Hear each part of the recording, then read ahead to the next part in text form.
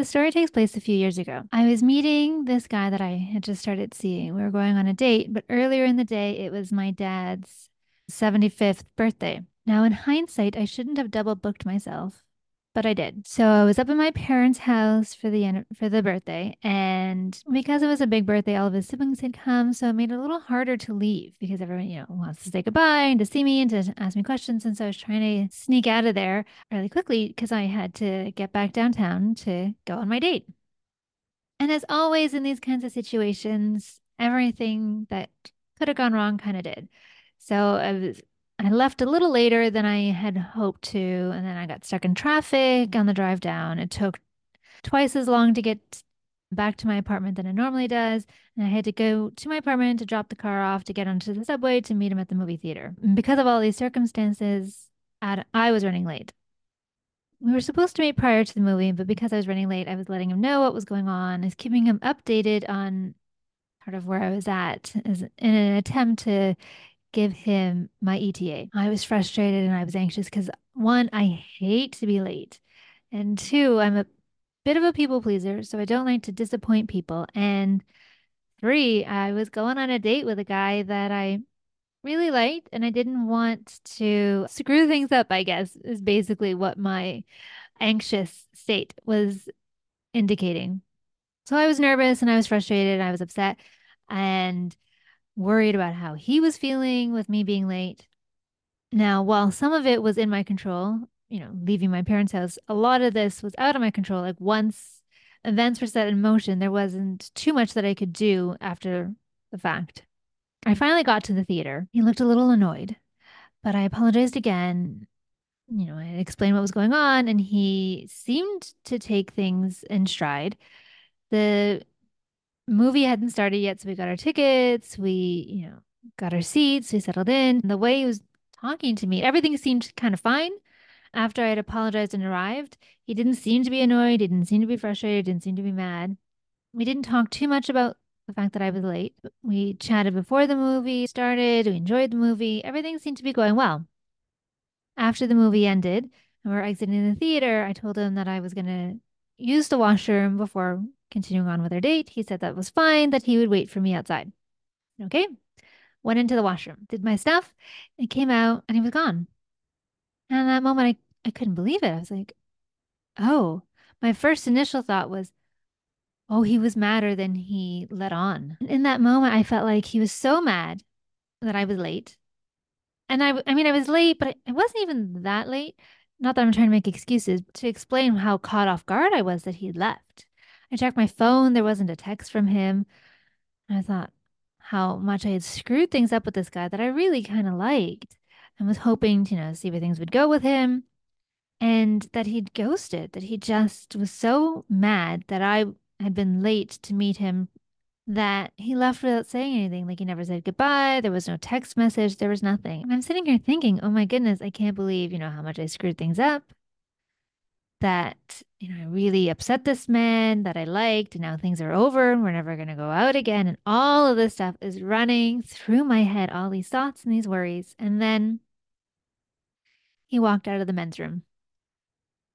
Hi, I'm Charlene, a registered psychotherapist, mindfulness meditator, anxiety coach, lifelong anxiety sufferer, and brain injury survivor, and this is Calm Amidst the Chaos. And today we are talking about catastrophizing. That story I was sharing, obviously, like from when I walked out of the bathroom to when he walked out of the bathroom, it's like 2 minutes, and so much was going on inside of my head and inside of my body in those 2 minutes. I mean, initially, I was just stunned. I was stunned and anxious and like, oh my gosh, he left. Like that was my immediate thought that he was so mad that he left.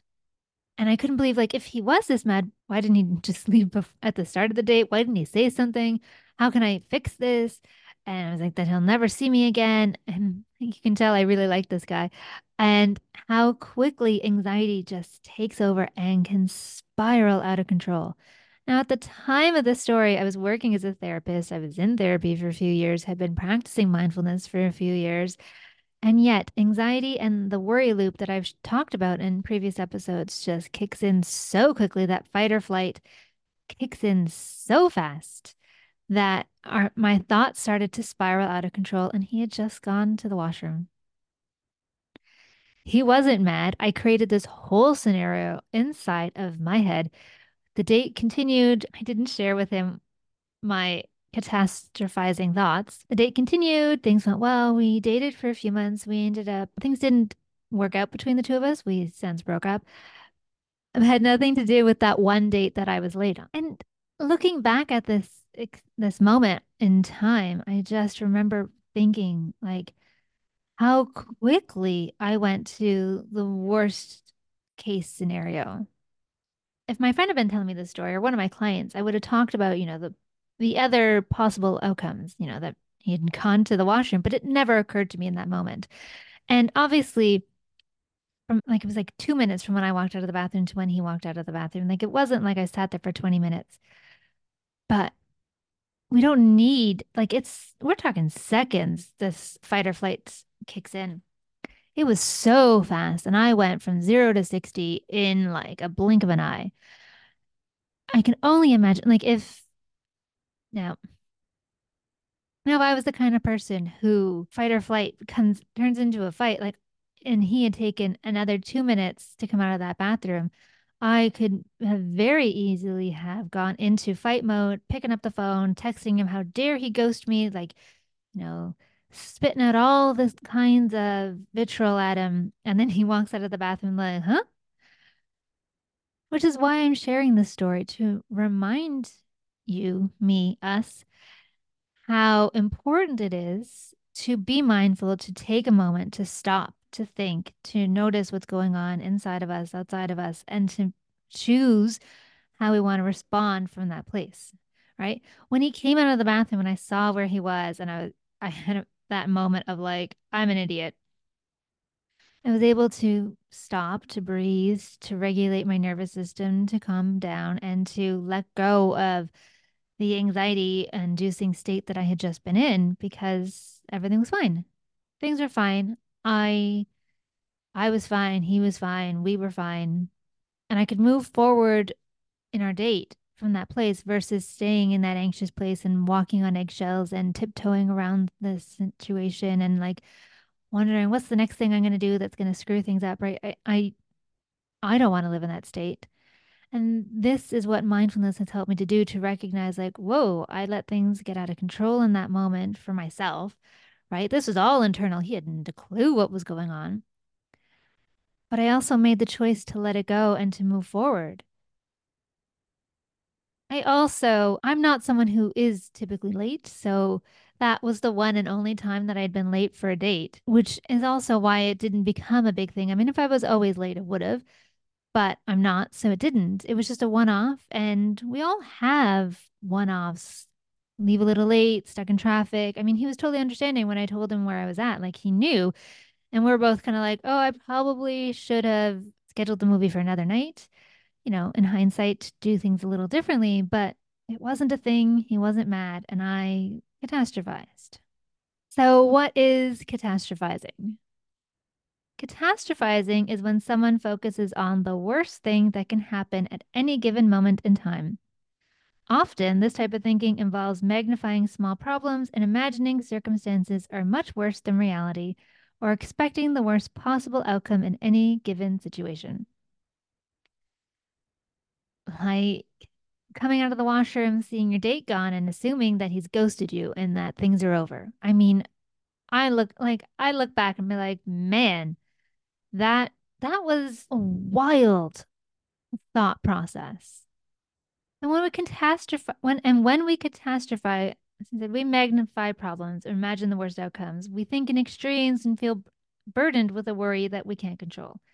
And there are strategies to help us to manage catastrophizing, including mindfulness, which is what we're going to talk about today.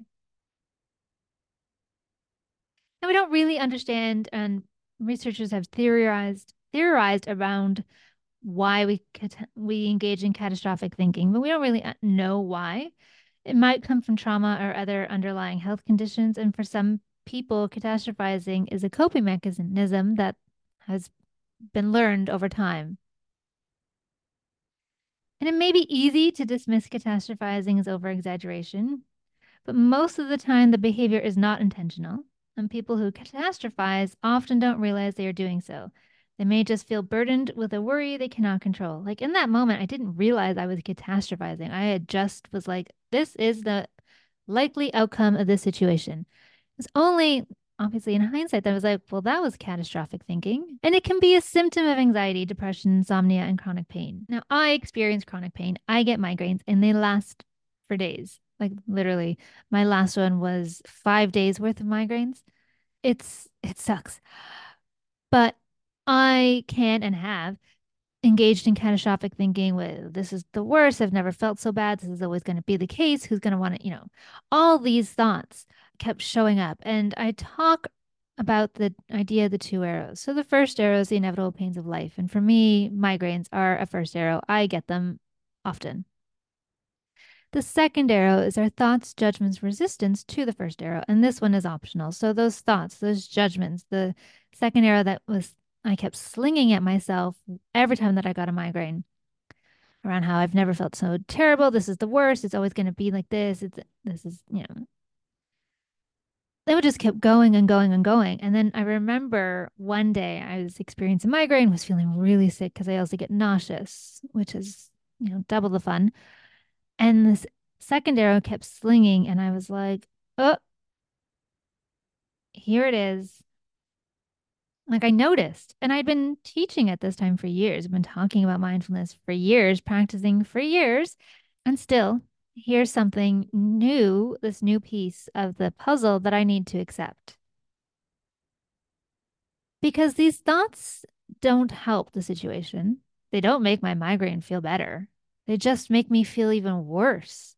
Because now I feel even crummier on top of feeling nauseous and having a migraine.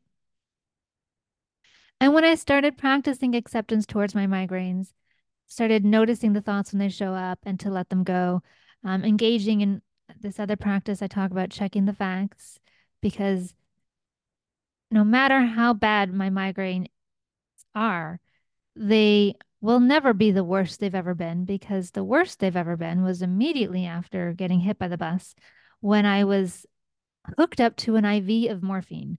I mean, if I can manage and get some relief, at least for a little while, on a prescription med and over the counter meds, clearly it's never as bad as when I had an IV of morphine.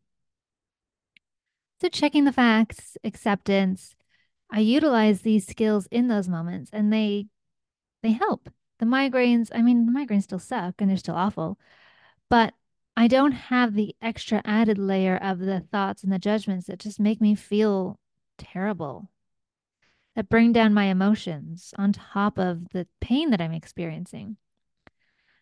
And chronic pain and the thoughts that go with it is one form of catastrophizing. Mentioned anxiety is another, where always worrying about the worst case and this next thing's going to happen, and taking these mountains and making no, sorry, taking molehills and turning them into mountains. Or as I talked about in another episode, the lion and the mouse, or the rock and the lion. I see this rock in the distance and I'm worried that it's going to be a lion and it's going to eat me, and I make decisions from that place. We always want to come back to this moment, to noticing, okay, so what's showing up in my body? What are the thoughts that I'm having? What are the emotions connected to them? Where are they showing up in my body? Because it helps. It helps us to manage when catastrophic thinking shows up. Now, I've had two bone infections, unfortunately. And because I've had two bone infections, I am at a higher risk of having additional bone infections, which sucks. And I know this, which sucks. I, after the first bone infection, I thought it was just this completely, sort of random thing. I never expected it to happen again. And then it did. And ignorance is bliss in that circumstance. But now I know it can happen again because it did. And my doctors told me that I'm at a higher risk of it happening again. So I know this and I have this, in my body. And they were watching me very closely after they put in the new prosthesis in case there was complications in case there's additional signs of infection because I'd had a lot of problems over this time period and I'd picked up a few other infections that thankfully were treated and everything's fine. And so now that I'm over a year with this new prosthesis, my odds of infection have decreased but haven't disappeared. And so there's anxiety around this. And every time there's, something that doesn't feel right, there's that worry. There's always that underlying worry. Is there going to be another one? And after the surgery, when I was waiting for things to heal, and my doctor was very concerned and watched me very closely, it fed a lot of this anxiety, and I engaged in a lot of catastrophic thinking. I had this one scar on the side, like the temple, and it's small. It was just like one or two stitches, and there was there was this like thing, there was this spot there. And I was convinced that it was my prosthesis, that it was exposed, that there was a problem, that there was going to be a new infection introduced. I was having a lot of panic attacks, a lot of worry around this spot. And I was convinced that it was like my anxiety was convinced that the prosthesis was exposed. And a lot of this was fed from my doctor. A few weeks prior, I had seen my doctor and he was very anxious. Now, the spot hadn't shown up yet, but it was around the holidays and he was going out west to see his family. And he shared with me that even though he's going to be in a different time zone, he wanted to be consulted before any decisions were made. And I was like, oh my God, does he see something that I don't? Does he know something that I don't know? So anxious. And then this spot appeared, and now I'm extra anxious, and he's gone away, and it's over the holidays, and I'm having panic attacks. And I was undergoing hyperbaric oxygen therapy at this time to remove any possible infections to kind of give me the best odds moving forward after the prosthesis went in. And I was seeing there was a doctor at that clinic, but I was so anxious. I was too anxious to even talk to him to let him see it. My anxiety was telling me this is the prosthesis. There's going to be infection, problems are going to show up. But my eyes were like, no, it's not. It was because it because here's the thing. This like the spot that I was seeing, it was something that was kind of like it hard to explain. But the thing was there was like it was on top of the skin, meaning like it couldn't possibly be the prosthesis because like one tiny speck of the prosthesis couldn't somehow be over the skin. I mean, my prosthesis is basically like it's one piece of plastic. Like there, like well, like there was no way that this was possible that it was the prosthesis. But my anxiety was like, nope, it's prosthesis. My eyes kept telling it, no, this is okay. Like this is fine. Nope, it's prosthesis. And so I was having a lot of panic attacks. And I do have an anti anxiety medication that I take as needed. So a couple of times I had to take it, especially because while my breathing practices and my self talk and coaching do help me manage my panic attacks, I had one on the morning that I was going for HBOT. And my hyperbaric treatments were first thing in the morning. And you're basically sealed into a glass tube for 90 minutes. So panic, being in a state of panic is not the ideal way to go into one of these treatments. So I had to take my anti-anxiety medication that I take as needed to help me manage my panic attacks because this calming self-talk and the breathing practices helped, but didn't get rid of it. And so I was navigating like a couple of weeks there with this catastrophic thinking, this anxiety that like this is terrible, this is exposed, this is the prosthesis, this, that, and the other. And it and it wasn't. It was like a piece of skin, I guess. I don't know, whatever. The thing fell off. And there was like healed skin underneath. It was as my eyes kept trying to tell my anxiety, nothing is wrong here, but my anxiety was hearing nothing. It was having none of it. It was like, nope, this is it.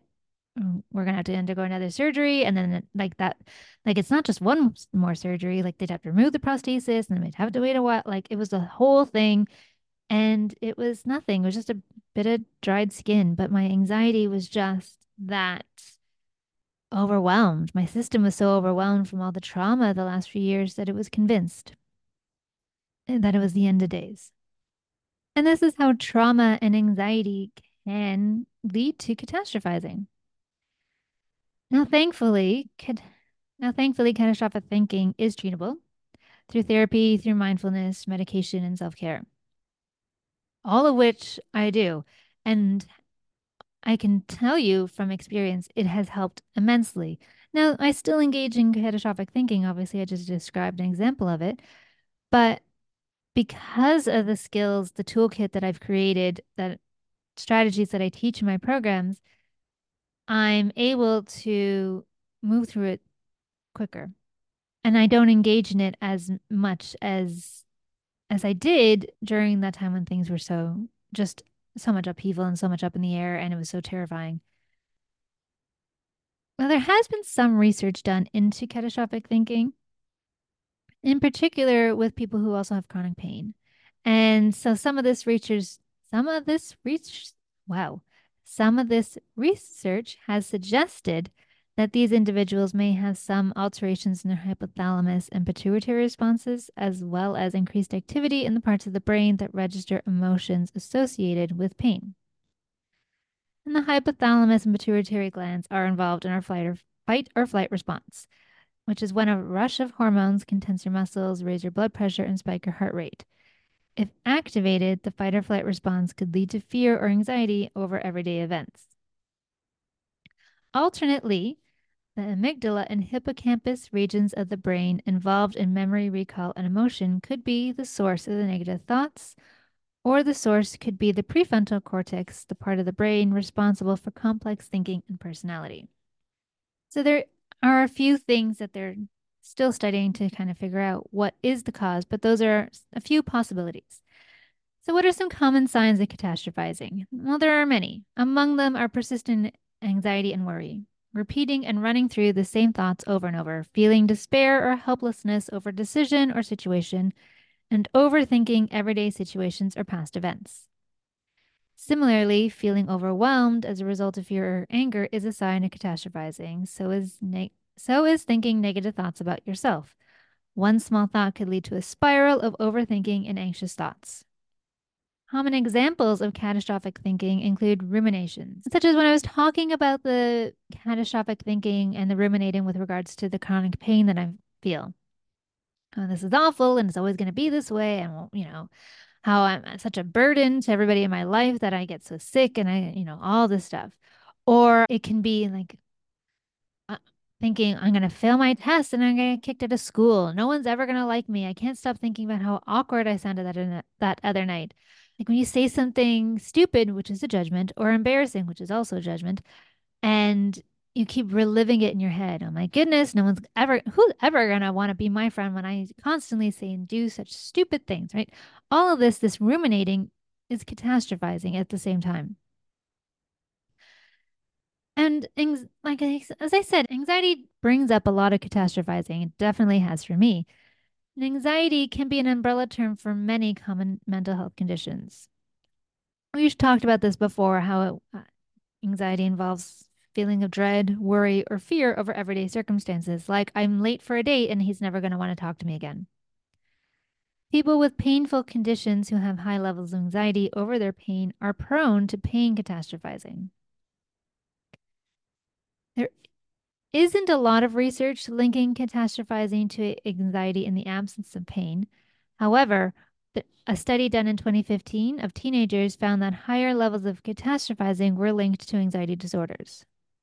Now, catastrophizing doesn't just happen with pain, but pain catastrophizing can cause people to feel helpless, to dwell on the idea of their pain, and to magnify the physical experience, which is why I'm talking about it, right? If I, like, because I get such migraines and they last for so long, like, if I catastrophize around my pain and I focus on it and it causes a lot more anxiety, and I might feel like, this is always going to be the case. And this is always going to be my life. And I might give up and I might not try different things. Like right now, I work with a neurologist and we're trying a new daily med to see if that helps. I'm at the time that I'm recording this episode, it's day one, so I have no idea. I just started taking it, but I'm giving that a try. I'm working with a nutritionist to see if making dietary changes can assist. Now, we were just talking about catastrophizing with regards to chronic pain and some of the signs. And depression is one of the most common mental health conditions worldwide. I myself have been diagnosed with major depression disorder or MDD, and it co occurs with other conditions involving catastrophizing, including chronic pain conditions and anxiety. So basically, me in a nutshell. Catastrophizing is also linked with difficulty sleeping. In this case, the catastrophizing thoughts are about insomnia. High levels of catastrophizing could make it more difficult for people to fall asleep and stay asleep. In some cases, the disturbing thoughts are linked to anxiety. Now, I right after the accident, the first accident, right after the first accident, I had a lot of anxiety. It was like I was anxious all the time, and so I had trouble sleeping. And a lot of my anxiety occurred at bedtime because I was lying down and I was still, and so that's when the thoughts started to ramp up, and I would catastrophize and I'd worry and I would overthink, and it would keep me awake. Over the years, I've had bouts of, I wouldn't say insomnia, but trouble sleeping, whether it's because of pain, can't get comfortable where I'm at with the surgeries, and when you're struggling with falling asleep and staying asleep, it's very easy for our thoughts to start to, it's very easy to start to ruminate and to worry and to make things bigger. When you can't sleep and you start to feel like you're never going to fall asleep, especially when it's like a few days in a row, and that's when the catastrophizing starts. So it's important to notice when these things are showing up, when you're catastrophizing with regards to insomnia, to pain, to anxiety or depression, to when your ruminating gets out of control and starts to spiral. I remember years ago, I was having a conversation with a person, with one of my clients, and they were talking about, and so many of us have been in this situation where you send a text and the person, you can see that it's been delivered, you can see that it's read. The thought bubble pops up with the bubble with the three thoughts indicating that they're typing a message, and then it goes away and you never get a message. And you start to wonder, like, what happened? You start to catastrophize, you start to overthink, and you start to second guess, you start to ruminate, and it could get to this point where you're catastrophizing. Like, what's going on? What happened? We were just talking. Did I do something? Did I screw up? And maybe he's seeing somebody else. And maybe he's got this whole, like, the thoughts just go from like 0 to 60. And now you've created this whole scenario inside of your head. Like she shared that like her thoughts got so out of control that she started to think that the guy that she was dating that, had sent the message and didn't reply, that maybe they were seeing somebody else and maybe they were married and maybe, they had this whole other family. And then she realized, like, oh my goodness, what am I doing? I'm catastrophizing. I've taken this thing and I've created this entirely false scenario inside of my head because she knew I didn't have this whole second family because she's like, I see him all the time. Like, he wouldn't have the time to have this secret family. He just didn't respond to a text and my anxiety blew it out of control. She was able to notice, to recognize, to take her mindfulness practice, pull out some of these tools and to regulate herself so that she didn't blow up the situation and make things worse. This is what mindfulness helps us to do. Through a combination of therapy, mental health skills, and other support, it may be possible to stop or reduce this pattern of negative thinking. So something like talk therapy. Now, many types of therapy may be helpful, but they've really only done studies with regards to pain catastrophizing. One of the most effective therapy types is cognitive behavioral therapy, or CBT, which helps reframe your negative thought patterns and behaviors. And it has been shown that it may lead to small improvements in catastrophizing. Another type is acceptance and commitment therapy, or ACT. This form of treatment helps a person feel more comfortable with discomfort and anxiety. ACT may help break the cycle of intrusive thoughts, although more research is needed. A third option is dialectical behavior therapy, or DBT. This form of therapy is modeled on CBT. However, it puts more emphasis on self-acceptance and learning to regulate emotions, and more research is needed to determine whether it is effective for catastrophizing. Now, I am a psychotherapist who engages in talk therapy, but I was also trained in, well, I was trained in CBT, but I was also trained in DBT, dialectical behavior therapy, and a lot of what I teach these days in my programs is dialectical behavior therapy. I really liked it because it's skills based, but there's also a huge mindfulness component. And I found for me and for a lot of my clients that came through when I was as a therapist, they also really benefited from it. And they found that it was especially helpful for them. And they could really see the results by the end of our program. Now, while I'm not currently working and taking clients as a psychotherapist, I'm not currently actively teaching dialectical behavior therapy, as in the 12-week program. I do, in my coaching practice, teach some of the skills from DBT as well as a lot of mindfulness skills to help people learn how to heal their anxiety, especially when it comes to people with chronic illnesses or invisible disabilities. Because talk therapy is great. I love talk therapy. I'm in talk therapy. I see a social worker regularly. I worked as a psychotherapist. I'm obviously a huge fan. But sometimes it can leave us being a little like, okay, so now what? Like, I know I have anxiety. I know I have depression. Or I know I engage in catastrophic thinking. So now what? Like, what do I do now?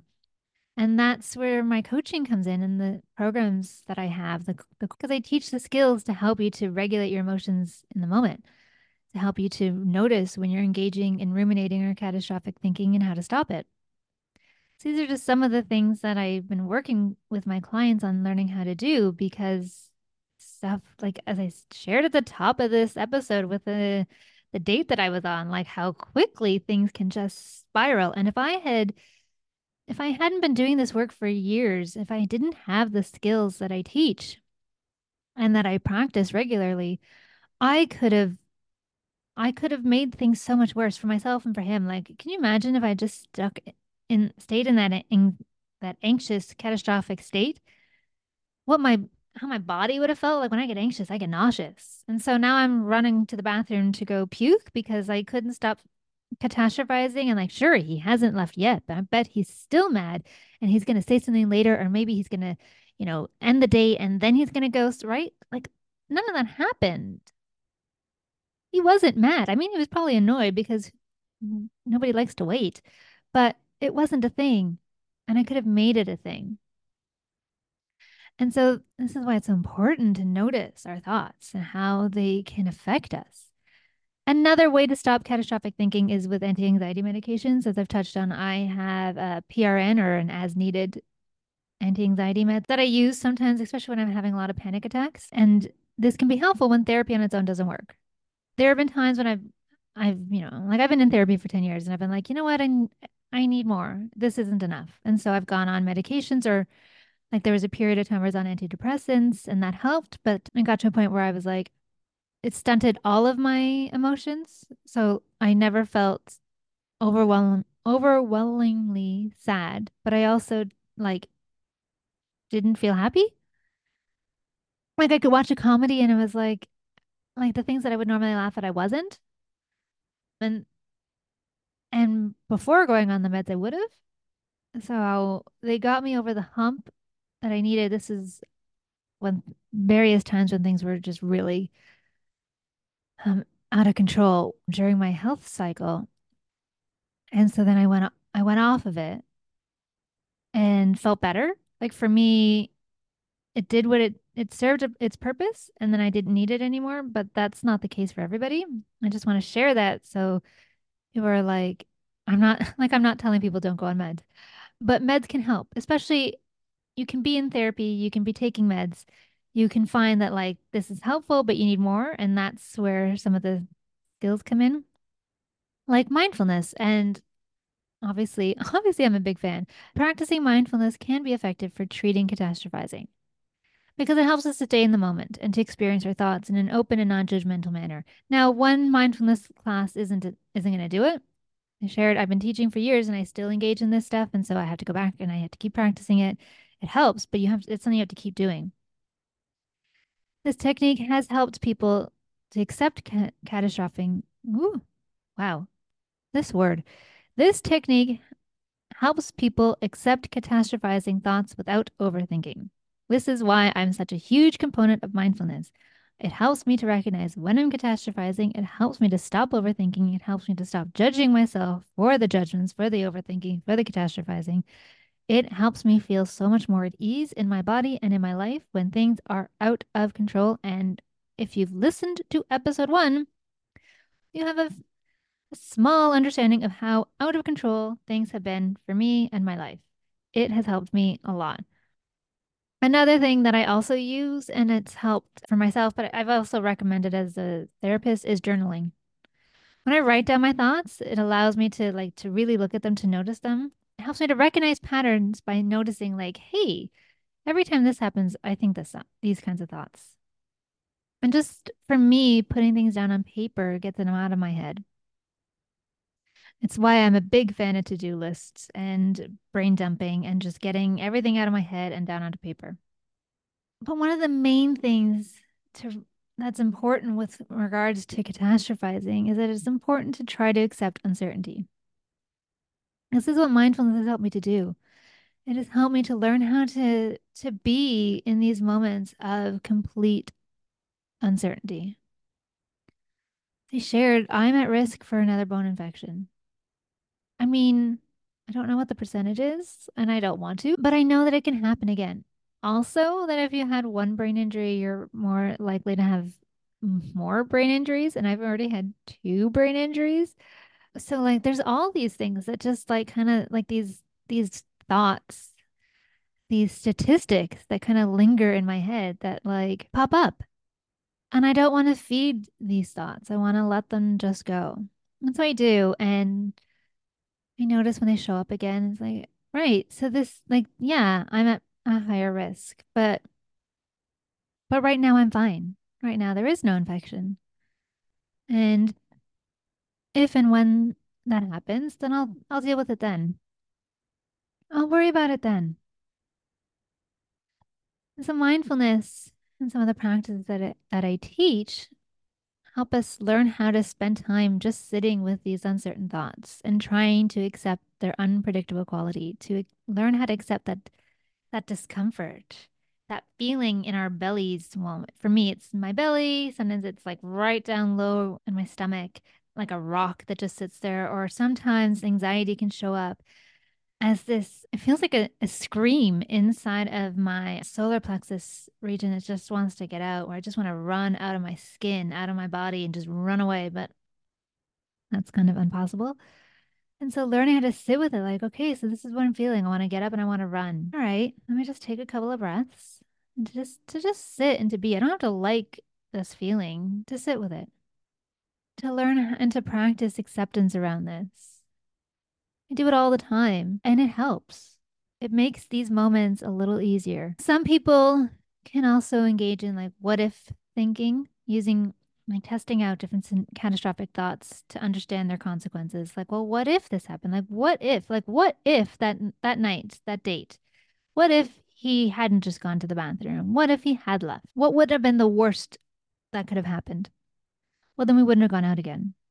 And, you know, that can seem devastating in the moment, but ultimately it's not.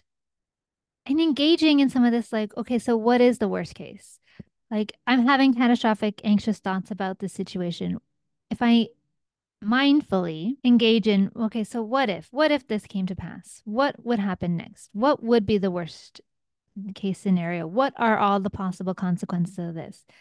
Now, this can be therapeutic because it can help us to challenge some of our fears and worries, but also very mindful of recognizing that sometimes this what if thinking can lead to anxiety because we can feed our anxiety. So that's why I mentioned doing it sort of mindfully, coming back to the breath, noticing like, hey, now I'm starting to spiral. Now I need to stop.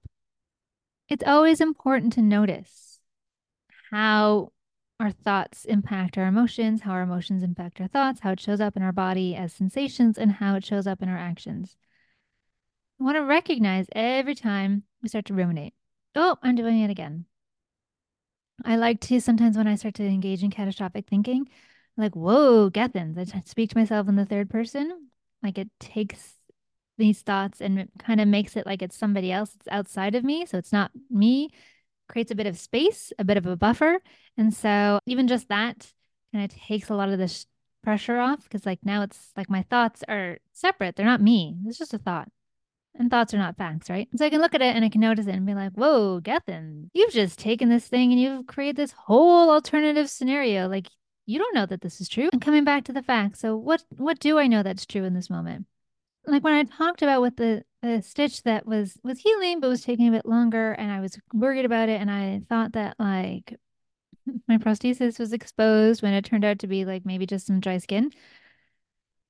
In that moment, like when I would catastrophize and I was, you know, this is prosthesis. I would check the facts and be like, it's above the skin. It can't possibly be the prosthesis. Like that's physically impossible. And then engaging in some of the like the what if. Okay, so what if it is? Well, if it is, then that means that I need to have another surgery. Now, I've had this surgery 3 times already, so I know what the surgery is like, and I know that I can get through it because I've done it before. And if it means that the prosthesis is infected and needs to come out, then it's going to be a delayed period. Like I know what the worst case is, and I've done it before. So even like if 10 years from now something goes wrong and I have another bone infection, as awful as it'll be, well, I've done it before. I know what it is. Gotten through it before. I can do it again. I have the skills, I have the tools, I have everything I need to manage if the worst case happens. But also, I have the skills and the tools needed to manage the anxiety around what if the worst case happens on a day when everything's fine. And so when these thoughts come up, because they do, I remind myself, but right now everything's fine. Like I'm okay. I'm doing well. My doctors are pleased. Everything's been fine. Everything is healed. On the outside, I have had no complications. This is the first surgery where I did not have any complications. Things are fine.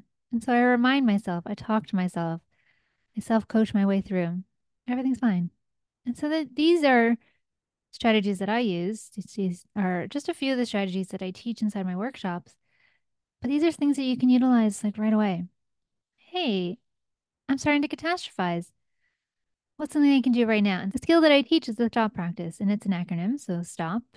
So S is for stop. T is for take a breath.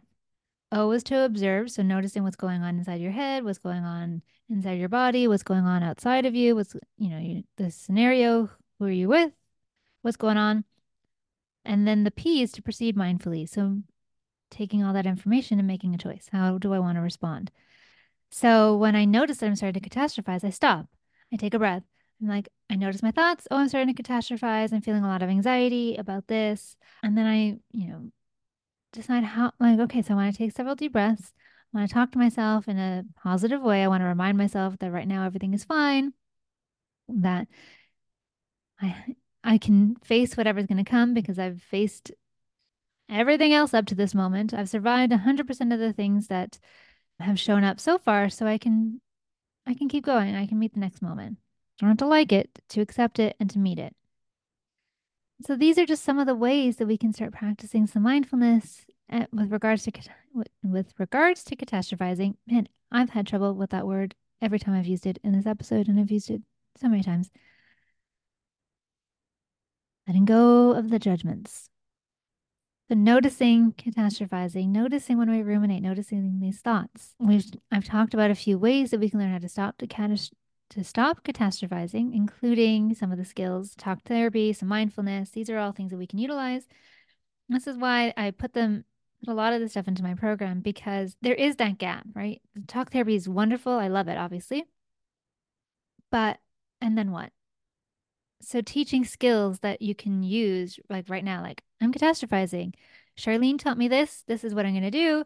And then I'm gonna like, and then doing the thing that we practice. We learn the skills when we don't need the skills. We can use the skills when we need the skills. That's how this kind of works. This is why I say, like, you practice all the time, because by practicing it all the time, you'll remember it faster. And mindfulness is a way of being, it's retraining the brain, it's a whole new way of thinking and being. It takes time and it takes effort and it takes work, but it is possible to ease our anxiety. And so, as I've been talking about throughout the podcast, I've shared a few different ways that you can learn how to start doing that for yourself. And we will continue to talk about easing anxiety, but one of the main things that I find that is so helpful for learning how to sit with that feeling of discomfort that we've talked about today is my meditation practice, the welcome mat. It's one of my favorite practices, and it's one of my clients and students' favorite practices because it teaches us how to welcome our thoughts, how to welcome our emotions, and how to welcome our sensations. So one of my clients who gets a lot of pain, she puts the welcome mat out towards it. So when she's having a migraine or when I'm having a migraine, we can put the welcome mat out, like this metaphorical welcome mat, and welcome the pain. It's never about liking it. It's like, okay, here's the pain. The pain is here again. How can I make friends with this? Because, like, for me, as I shared, I get migraines so often and they're fairly debilitating, and the pain is awful. And they also make me feel sad and disappointed, and like they bring up a lot of emotions. And so putting the welcome at them, like, okay, how can I be friends with this pain? And so it might involve being a little kinder to myself with removing the judgments, doing things that make me feel a little better, cozy clothes, a favorite meal, simple things can be helpful. In addition to, like, an Epsom salt bath can help relax some of the tension in my body, and by relaxing some of the tension in my body, I relax some of the tension in my head. But it's really about not beating myself up because of some of the things that I experience. And that takes time and it takes work and it takes effort, but it's a practice and it's one that we come back to again and again. And so that is it for today's episode. I will link in the show notes where you can sign up to download my Welcome at Meditation. I invite you to give it a try and to practice it and to see what it's like. And if you do, I would love it if you reached out to me. You can find me on Instagram at The Mindfulness Journey, and please send me a DM and let me know how it went. Notice what you thought as you do the practice. If you found this episode helpful, I would love it if you would write me a review and subscribe to my podcast. I post new episodes every Monday morning. This first season will be running for 12 episodes. This is only episode 5, so we're almost halfway through the first season. We'll take a brief break before coming back for season 2. I want to thank you for having me in your ears today, following along and listening to this episode. I hope that you gained something from it. And until next time, take care and be well. Bye, everybody.